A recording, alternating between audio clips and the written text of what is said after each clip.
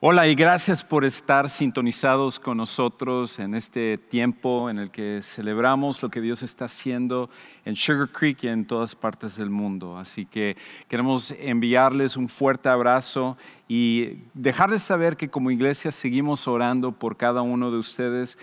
Queremos que Dios lleve a cabo su propósito y su plan, y nuestro ánimo es de que Dios está en control de todo lo que está pasando, que no hay una razón por la cual al final necesitamos estar llenos de temor, estar llenos de miedo, porque tenemos un Dios que nos ama y Él es el que está llevando a cabo su propósito. Así que en esta tarde lo que queremos es enfocarnos un poquito en permitir que Dios pueda hablar a nuestras vidas, que donde quiera que estemos, donde quiera que estemos pasando, la situación que en este momento tú estés pasando, queremos que tomes una pausa de tus preocupaciones, de aquello que a lo mejor te está atribulando en este momento, y que tú y yo podamos enfocarnos en dejar que Dios nos hable directamente a nosotros. Pues en esta tarde estamos comenzando una nueva serie que se llama Cristianismo Auténtico. Y esto es curioso porque vivimos en un tiempo en el cual hay tantas cosas artificiales, ¿verdad? Cosas en las que miramos hacia nuestro alrededor y parece que es auténtico, pero a la larga resulta que es algo artificial o inclusive falso. O sea, es tan común encontrar plantas que son plásticas o otros productos que se asemejan a algo. En nuestra casa normalmente tenemos quizás fruta que se ve tan apetecible, pero resulta que es artificial, y tantas cosas como estas al final están llenas en nuestra sociedad. Y cuando se trata acerca de no solo lo artificial, sino lo falso, eso es aún peor. Porque lo artificial muchas veces es simplemente por una cuestión estética. Pero cuando algo es falso, es con la finalidad de engañar. Es aquello que aparece ser lo genuino, pero que en realidad es contrario a ello. Y tiene el propósito de engañarnos y hacernos pensar que es genuino. Ahora, hay muchas cosas en donde la falsificación se da en nuestro tiempo. Por ejemplo, documentos que son falsos. Se falsifican también las obras de arte o inclusive los documentos legales que muchas veces nosotros utilizamos como identificaciones o cartas o firmas o algo por el estilo. Y lo que es muy común es la falsificación de billetes, donde nosotros obtenemos un billete y aparentemente es verdadero, pero en realidad es falso. Yo me puedo acordar acerca de haber recibido un billete falso comprando en el supermercado, antes de que tuvieran las técnicas estas con los marcadores de verificar si los billetes eran verdaderos o si eran falsos. Y la realidad es de que en nuestro mundo estamos llenos de falsificaciones. Pero quizás la falsificación más triste, la falsificación que más afecta, que más destruye, es la falsificación del cristianismo. Es cuando nosotros nos encontramos con una religión que es falsa, una forma de vivir en la cual se dice que uno está cerca de Dios para, a la larga, en realidad mostrar ser una falsificación. De hecho, déjame hacerte una pregunta. ¿Alguna vez te has desanimado por las acciones de una persona devota o religiosa? ¿Alguna vez te has desanimado porque alguien hizo algo y te afectó a través de sus palabras o de algo que te hizo directamente? Y esta persona era alguien que decía ser muy devoto a Dios o una persona muy religiosa. Simplemente pone ahí quizás una mano, un uno o un yo para mostrar que a lo mejor tú has sido afectado por una persona que decía estar cerca de Dios, una persona que decía de ser religiosa y que te desanimó por algo que dijo o algo que hizo. Ahora, hay una generación que en realidad está viviendo por todo esto, y es la generación de los llamados milenios. Esa esa generación aproximadamente está entre los 18 y los 29 años de edad. Y en un estudio que hicieron hace como un par de años, el Centro de Investigaciones Pew, ellos analizaron por qué es que la generación de los milenios es la generación más alejada de las cosas religiosas. Ellos encontraron que de hecho 1 de cada 4 milenios dice no tener ninguna religión, no estar afiliado a ninguna religión, a ninguna creencia religiosa, lo cual hace que esta generación sea la menos religiosa de toda la historia, por lo menos de los Estados Unidos. Y cuando ellos hicieron este estudio, encuestaron a miles de jóvenes milenios en diferentes partes, y una de las razones principales por las cuales encontraron que tantos de estos jóvenes milenios no estaban interesados en la religión, no estaban interesados en estar conectados a Dios y a las cosas religiosas, es porque estos jóvenes habían dicho que ellos encontraron que había una falta de autenticidad en las personas que decían ser religiosas. Que ellos no se habían encontrado con personas que estaban viviendo genuinamente su creencia en Dios. De que ellos habían visto una duplicidad, una hipocresía, una desconexión en lo que uno decía de una forma en la cual uno vivía. Y por esa razón, muchos de ellos habían dicho que la imagen que tenían acerca de la religión en general, pero incluyendo el cristianismo, es que el cristianismo era simplemente algo que no valía la pena seguir. Pero lo que quiero en este tiempo es ayudarnos a entender la diferencia entre un cristianismo auténtico y un cristianismo que ha sido falsificado, una falsificación del cristianismo. Y al poder ver la diferencia entre estos dos, que esto te pueda servir a ti, que a lo mejor tú te has desanimado acerca del cristianismo.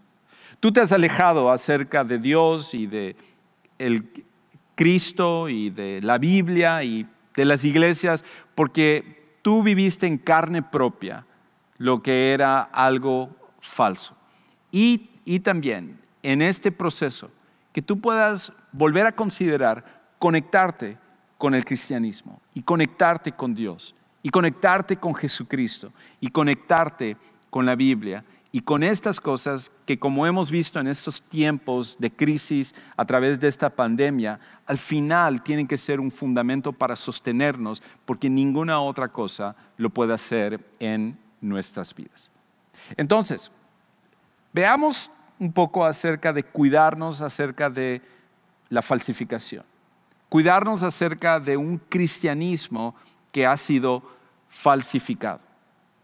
Ahora, para ello, lo que vamos a hacer es que vamos a ver un pasaje dentro de las Escrituras, dentro de la Biblia, que fue escrito por un hombre que se llamaba Santiago, que fue medio hermano de Jesús. Lo interesante con respecto a él es que en un tiempo él pensaba también que Jesús era falso. A pesar de que Jesús era su medio hermano, él pensaba que Jesús mismo estaba loco o desquiciado o algo por el estilo, y él no creyó que Jesús era el Mesías enviado por Dios, de que él iba a ser la persona que iba a venir a cumplir el propósito especial de Dios. Pero al pasar el tiempo, él pudo constatar de que Jesucristo en realidad es Dios y que Él es alguien en el cual nosotros podemos confiar. Obviamente, al pasar el tiempo, el cristianismo que vino Jesús a fundar se ha ido falsificando. Y mi idea el día de hoy es que tú y yo podamos tener cuidado con esa falsificación. Ahora, Santiago nos escribe acerca de ciertas características que deben distinguir el cristianismo, que deben de ayudarnos a poder diferenciar entre aquello que ha sido falsificado de aquello que es auténtico, aquello que es verdadero. Y que nosotros nos demos cuenta, si tú eres una persona que ya estás siguiendo a Jesús como tu Salvador y tu Señor, que tú puedas analizar acerca de la evidencia que tú estás mostrando, lo que tú estás viviendo en tu vida del día al día, para no mostrar algo que es falso, algo que ha sido falsificado. Ahora, el primer principio que nosotros necesitamos entender y que vamos a ver en este pasaje en un momento es esto, de que un cristianismo enfocado en actos superficiales es una falsificación. Un cristianismo enfocado en actos superficiales es una falsificación. La primera manera en la cual nosotros podemos darnos cuenta de que el cristianismo que alguien dice tener o que nosotros vemos en una religión o en un grupo, en una iglesia, en una forma de vivir, algo que ha sido falsificado, es que un cristianismo que se enfoca simplemente en actos superficiales, entonces nos debe demostrar que es una falsificación. Ahora, cuando Santiago escribe el pasaje que vamos a ver, 2 versículos en capítulo 1 de Santiago, versículos 26 y 27, él está escribiendo a un grupo de personas que se jactaba de ser religiosa, que se enorgullecía de ser religiosa, de que sus actos religiosos les hacían sentir que ellos eran superiores a los demás. Este era un grupo que era parte de la religión judía. Y en el tiempo de Santiago, estos hombres religiosos pensaban que por estos actos que ellos llevaban a cabo, estaban más cerca de Dios. Cosas como, por ejemplo, dar cierto dinero para el templo y para las cuestiones de la religión judía de su tiempo. Pensaban también que el hecho de abstenerse de comida o de ayunar con motivos religiosos, que eso les hacía que estuvieran más aceptados por Dios o más amados por Dios. De que el tiempo que ellos pasaban orando a Dios hacía que ellos fueran mejores que las demás personas. O el hecho de que ellos habían apartado un día específicamente para las cosas de Dios hacía que ellos fueran diferentes a las demás personas. Y eso es algo que nos sucede a ti y a mí en nuestros tiempos. Es bien fácil permitir que la religión, que los actos religiosos nos hagan sentir mejor que los demás. Seguramente a ti te ha pasado, como a mí me ha pasado. Que en mi mente entra ese pensamiento de decir, wow, yo cada semana dedico un tiempo para ir específicamente a adorar a Dios y para enseñar de Dios, y Dios me debe de amar mejor a mí que a las demás personas. O el hecho de que yo paso un tiempo cada día orando y estudiando la Biblia me hace que yo sea superior a aquella persona que a lo mejor está alejada de Dios o que nunca abre una Biblia o la desconoce por completo o habla con un cierto vocabulario o actúa de cierta manera. La religión es algo que nos engaña y todos nosotros podemos caer en el engaño de ella, porque nos hace sentir como que somos superiores a las demás personas. Y Santiago desde el principio está tratando de ayudarnos a entender de que nosotros necesitamos diferenciar entre el cristianismo verdadero y un cristianismo que ha sido falsificado. Y el cristianismo falsificado es aquel que se enfoca en esos actos superficiales. Por eso, desafortunadamente, muchos grupos hablan acerca de esos actos superficiales nada más.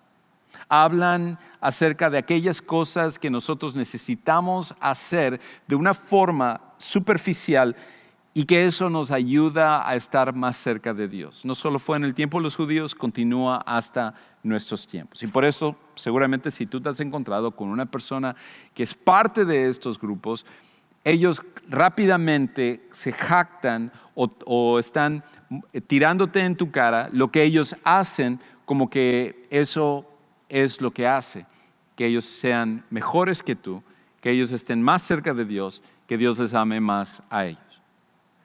Pero Santiago nos ayuda a ver que esos actos, los actos que hacemos nada más por tratar de ganarnos a Dios son superficiales. Es por esa razón que Jesús, en su sermón más famoso, más importante, Él habló acerca de que el simplemente orar o ayunar o dar dinero, entre varios otros ejemplos, no era suficiente para impresionar a Dios.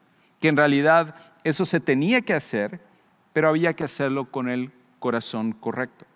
Que simplemente llevar esos actos a la larga los hacía que fueran superficiales, que fueran vanas, que al final no cumplieran el propósito que Dios tiene para nuestras vidas. Ahora, el verdadero cristianismo no está enfocado en simplemente ayudarnos a actuar de cierta manera, sino que quiere ir de una forma más profunda. Es por eso que Santiago nos va a decir y nos va a dar un principio que nosotros necesitamos recordar. Y este principio nos va a ayudar a entender cuándo es que nosotros realmente estamos viviendo el verdadero cristianismo. Cuando nosotros estamos mostrando una espiritualidad, una cercanía a Dios que va más allá de un acto superficial. Santiago va a ir más profundo y él de hecho nos va a decir esto, que una demostración de nuestra espiritualidad es controlar lo que decimos. Que una demostración de nuestra espiritualidad no es la única demostración, pero una manera en la cual nosotros podemos darnos cuenta de que somos espirituales, de que estamos cerca de Dios, de que en realidad somos religiosos en el verdadero sentido de la palabra, de estar cercanos a Dios, es cuando controlamos lo que decimos. Y wow, eso es un gancho al hígado, porque la realidad es de que si somos honestos, en muchas ocasiones no estamos controlando lo que decimos. Pero escucha cómo Santiago lo dice ahí en el versículo 26. Dice, si alguien se cree religioso, si alguien se cree espiritual, si alguien se cree que está cerca de Dios, que es una persona buena, dice, pero no refrena su lengua, no controla lo que dice, no cuida sus palabras, sino que engaña a su propio corazón, la religión de tal es vana. En otras palabras, es inservible. Es algo que a la larga no tiene un propósito ni sirve para nada. En otras palabras, nosotros podemos hacer todos estos actos superficiales, estos actos en los cuales, aunque son acciones buenas, cuando simplemente pensamos que la acción es lo que hace o lo que tiene valor de ir a una iglesia, de leer una Biblia, de hacer este tipo de cosas, y eso nada más es suficiente, entonces Santiago nos dice, no, yo te voy a dar una mejor medida, algo para que tú te des cuenta si tú realmente estás viviendo un cristianismo auténtico. Y una primera manera de darnos cuenta es cuidando o controlando lo que nosotros decimos. Hay un famoso programa que se llama Cazadores de Mitos o Mythbusters. Y el programa es interesante porque explora diferentes mitos que se tienen muchas veces de las películas, programas de televisión o creencias populares, leyendas urbanas de las personas. Y ellos abordan cada uno de estos mitos y tratan de probar si es algo verdadero, algo que realmente sucede o es simplemente un mito. Y en una ocasión ellos estaban explorando lo que eran las balas de cañón antiguas que se tenían y para ver hasta qué distancia podían llegar y qué tanto daño podían hacer. Y ahí en la ciudad de Dublín, California, ellos encontraron un campo de tiro de 400 yardas para probar uno de estos cañones antiguos y ver hasta qué punto una de estas balas de cañón podía hacer daño. Pero lo que ellos no habían contado es que la bala de cañón era mucho más poderosa de lo que ellos consideraban. Y entonces ellos dispararon esta bala de cañón y resulta que ellos se desviaron 700 yardas de donde estaba el blanco. Y la bala de cañón fue mucho más allá de lo que ellos habían disparado.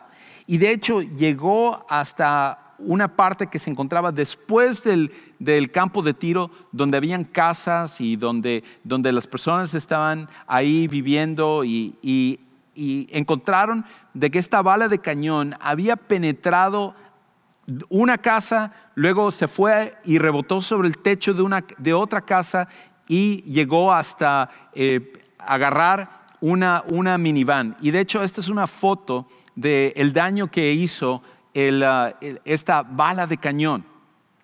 Y en este daño que hizo la bala de cañón, inclusive los conductores o los que son parte de este programa de Cazadores de Mitos tuvieron que ir a disculparse porque por gracia y obra de Dios nadie salió ileso o nadie salió lastimado, nadie salió muerto por una bala de cañón que les hubiera llegado. Entonces, tal como esta bala de cañón que fue y lastimó y dañó mucho más allá de lo que ellos habían pensado, pues resulta que nuestras palabras hacen exactamente lo mismo. Nuestras palabras pueden dañar y lastimar mucho más de lo que nosotros pensamos. Es por esa razón que a lo mejor tú te acuerdas de palabras que alguien te dijo que te han lastimado a pesar de que fue hace muchísimos años. A lo mejor palabras que te dijeron tus padres o palabras que te dijo un cónyuge con el cual ya no estás casado. Palabras que a lo mejor te dijo un entrenador de deportes o un amigo o alguna otra persona y que no importa que a pesar de que han pasado los años, esas palabras tú sigues recordándolas. Nuestras palabras pueden dañar, pueden lastimar de una forma increíble. Y por esa razón Santiago pone el dedo sobre la llaga, va al meollo del asunto y él nos dice que una de las maneras en las cuales nosotros podemos genuinamente medir si somos espirituales o no es cuando nosotros somos capaces de controlar lo que decimos. Ahora, Santiago también quiere que entendamos esto y en lo que acabamos de leer en este versículo 26, y es de que muchas veces nosotros nos engañamos cuando tratamos de desconectar o desconectamos nuestra conducta de nuestras creencias.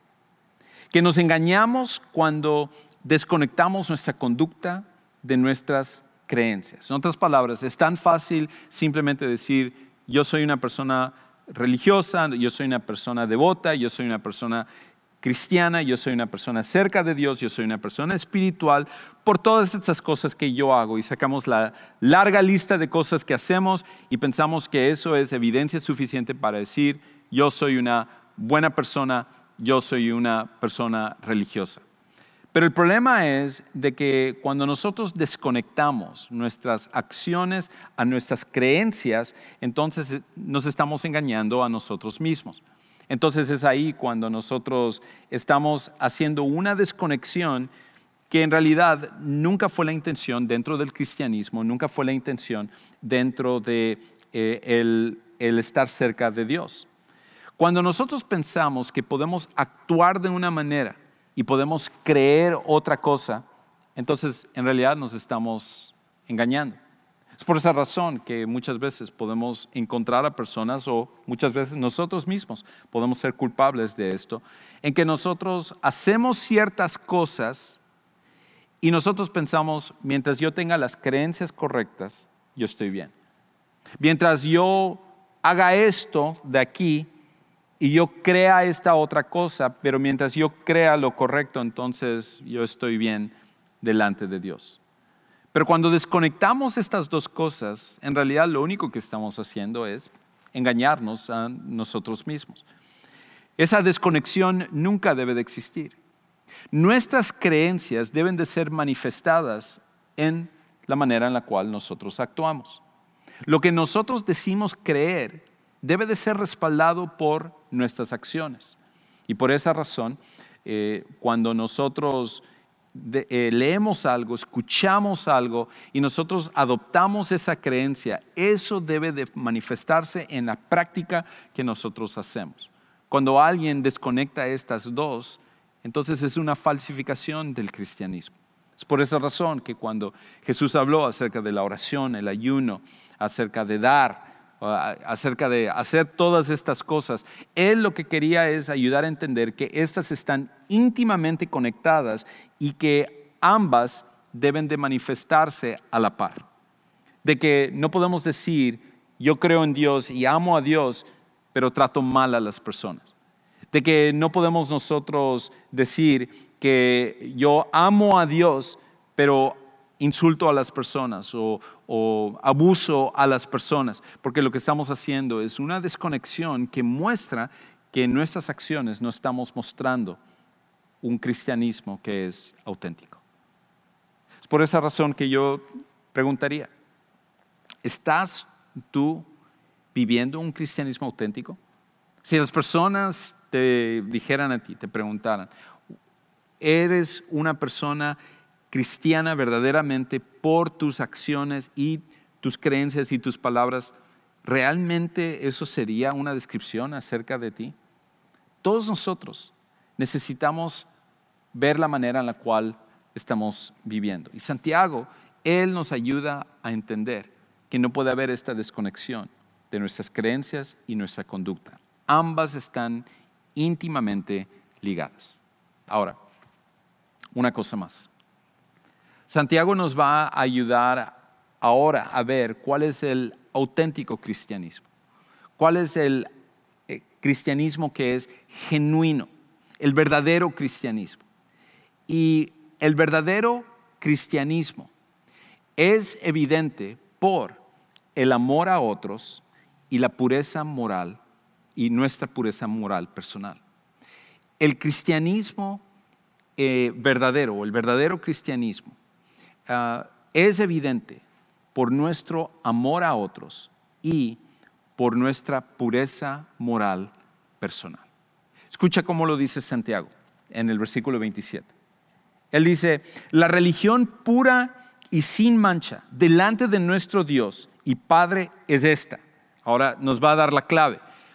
Y todos están esperando, ir a la iglesia, leer la Biblia, hacer estas cosas. Todas estas cosas son buenas, pero al final no es necesariamente lo único que nosotros necesitamos pensar acerca del cristianismo. Escucha cómo él lo dice.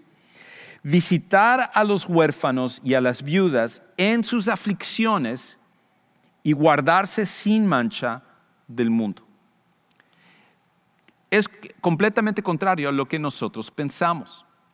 De que la manera en la cual nosotros mostramos esta conducta, este verdadero cristianismo, él dice, es a través del amor a las personas y también a través de una pureza moral personal. Entonces, ¿por qué razón él habla acerca de visitar a huérfanos y viudas? La razón es porque si nosotros decimos el mostrar amor hacia otros, que es evidencia de un verdadero cristianismo, tú y yo podemos hablar acerca de que lo hacemos, ¿verdad? De que nosotros mostramos amor a las personas. Pero la realidad es esta, que nuestra tendencia es mostrar amor a las personas que nos aman a nosotros, que son nuestros amigos, que son nuestros familiares, que son nuestros hijos o nuestro cónyuge. Eso nos viene de forma natural, nos nace de forma natural y todos tienden a hacerlo. Pero cuando nosotros ayudamos a las personas que sin embargo no nos pueden regresar esa ayuda, es ahí cuando empezamos a ir a un paso más profundo. Y en el Antiguo Testamento o el tiempo antes de que viniera Jesús, en muchas ocasiones Dios hablaba acerca de ayudar a viudas y huérfanos. De hecho, también hablaba acerca de ayudar a los inmigrantes. Y estos tres grupos de personas eran personas que no podían ayudarse a sí mismos. En la cultura de los judíos, una viuda, una vez que perdía a su esposo, quedaba desamparada y prácticamente quedaba condenada hacia la pobreza. Y los huérfanos, de la misma manera, siendo un niño hasta nuestro tiempo, a diferencia de nuestro tiempo, donde hay orfanatorios y hay instituciones que cuidan a niños que pierden a sus padres, en ese tiempo un huérfano estaba condenado a la pobreza. Y los inmigrantes que iban y se mudaban de su nación hacia el radicar en una nación diferente, por lenguaje, por cultura, por costumbres, por volver a comenzar de nuevo, estaban en una desventaja y por lo tanto necesitaban la ayuda de las personas para aprender el lenguaje, para trabajar, para ser parte de esa cultura. Y Dios identifica en ese tiempo a estos tres grupos de personas y Él dice esto: ayuden a esas personas. Y Santiago hace referencia otra vez a estas personas porque esa es la manera en la cual nosotros tenemos que hacerlo. Ayudar a las personas, amar a las personas que no nos pueden devolver ese amor, que no están en una capacidad de remunerarnos cuando nosotros les ayudamos o agradecernos.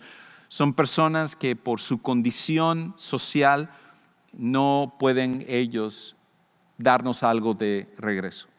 Y eso es exactamente lo que Dios hace con nosotros. Dios nos da, a pesar de que nosotros no podemos darle nada de regreso. Todo lo que nosotros tenemos, nuestras finanzas, nuestra salud, nuestros bienes, nuestra familia, todo al final le pertenece a Dios. No podemos darle a Dios nada que no le pertenezca a Él de antemano. Pero sin embargo, Dios le encanta darnos, le encanta darte a ti y a mí. A pesar de todo lo que estamos pasando, tú disfrutas de muchas cosas buenas que vienen directamente de Dios. Y Dios quiere que nosotros tengamos el mismo corazón que Él tiene, de ayudar a las personas que tienen necesidad, de amarlas hasta cuando ellos no pueden amarnos o darnos algo de regreso. Y luego Él habla acerca de la pureza moral personal. En la Biblia, tal como Santiago usa aquí, Él habla acerca de santidad. Y cuando se usa este término, está refiriéndose a una conducta moral que se alinea a lo que Dios quiere para nuestras vidas. Y parte de lo que, regresando al estudio de Pew que mencionaba al principio, hace unos momentos, una de las cosas que también había desanimado a los jóvenes milenios es de que decían de que ellos no encontraban a personas que fueran verdaderamente morales y que decían ser religiosos. Es por esa razón que Santiago, hace 2000 años, él nos dice que nuestra conducta moral personal debe de ser evidencia de ser un verdadero cristianismo. Por esa razón, cuando encontramos a personas que dicen ser seguidores de Jesús, cristianos, y que hay una desconexión en su forma de vivir, en que son de una manera cuando están en una iglesia o en un servicio religioso, pero son completamente diferentes cuando están en sus amigos, con su vocabulario, con su lenguaje, con su forma en la cual se expresan de las personas, con la forma en la cual ellos viven, con la forma en la cual tratan a las personas, con la forma en la cual hacen cosas para las personas. Entonces nosotros decimos que esas personas son hipócritas, porque hay una desconexión entre una cosa y otra. Y Dios quiere que nosotros no mostremos un cristianismo falsificado, porque el mundo está cansado de eso, sino que nosotros podamos empezar a mostrar un cristianismo genuino y auténtico. Y mi motivación para ti y para mí es que nosotros podamos realmente mostrar un cristianismo auténtico. Que inclusive en esta situación de esta pandemia del coronavirus, del COVID-19, que nosotros busquemos oportunidades de amar a las personas y también de cuidar nuestra pureza moral personal, que cuidemos nuestra forma en la cual nosotros estamos viviendo, que sea alineado a lo que Dios desea que nosotros hagamos. Y cuando nosotros hagamos eso, te aseguro que en tu vida y en mi vida estaremos impactando a las personas que están a nuestro alrededor y ayudarlos a conocer mejor a Dios en sus vidas. Quizás para ti eso es lo que tú necesitas el día de hoy. Tú has estado cansado de la religiosidad, de las iglesias, de lo falso. Pero Cristo, que es auténtico y genuino, Él te ama y Él vino a dar su vida por ti. Fue tanto su amor por ti, tanto su deseo de que tu vida pudiera ser diferente, que Él estuvo dispuesto a dejar su trono en el cielo y su posición como Dios por encima de todas las cosas y venir a este mundo, humillarse a la condición más baja y estar dispuesto a morir en una cruz, la muerte que a ti y a mí nos corresponde, y luego resucitar al tercer día para poder ofrecerte a ti y a mí la oportunidad de que Él, cuando nosotros ponemos nuestra confianza en Él, nos cambie de adentro para afuera. Por esa razón, quiero hacer una oración en un momento. Y si tú estás listo para tomar la decisión de poner tu confianza en Cristo, que es genuino y verdadero, si bien es cierto que las personas quizás te han desanimado, te han decepcionado, Cristo no es alguien en el cual tú necesitas decepcionarte. Él es genuino, verdadero y Él te ama. Y si tú estás dispuesto a poner tu confianza en Él, te aseguro que Él va a cambiar tu vida de una vez y para siempre. Seguir a Jesús es lo mejor que tú y yo podemos hacer en nuestra vida. Si es así, acompáñame entonces en una oración. Quiero orar por cada uno de los que están sintonizándonos. Oremos. Padre Celestial, yo te doy gracias porque tú nos quieres mostrar el cristianismo auténtico. Tú quieres que vivamos ese cristianismo auténtico. Y quiero pedirte en primer lugar por cada uno de nosotros que somos parte de la familia de Sugar Creek, que somos parte de esta iglesia, de que tú nos ayudes a cada uno de nosotros a mostrar un cristianismo auténtico. De que en ningún momento nuestras acciones estén desconectadas de nuestras creencias y de esa manera nosotros estemos mostrando un cristianismo que haya sido falsificado. Ayúdanos a que en donde quiera que estemos, a través de nuestras palabras y de nuestras acciones, la gente pueda ver a Jesús en nuestras vidas y de esa manera querer conocerle mejor a Él. Pido por todos aquellos que están listos para tomar la decisión de poner su fe en Jesús, de que al creer en Jesús es el principio de ese cristianismo auténtico y que puedan encontrar en Jesús el perdón de sus pecados, el propósito para sus vidas y la esperanza para esta vida y para la vida que viene. Para todos aquellos, Señor, que han tomado la decisión de poner su fe en Jesús como su Salvador personal, ayúdales a entender la decisión que están tomando y transforman sus vidas para siempre. Gracias por todo esto. Pido una bendición por cada uno de los que están viendo este video, que tú obres en sus vidas, que tú les ayudes en sus necesidades y ayúdanos a nosotros a seguir tu voluntad. Y todas estas cosas oramos y lo pedimos en el nombre de Jesús. Amén.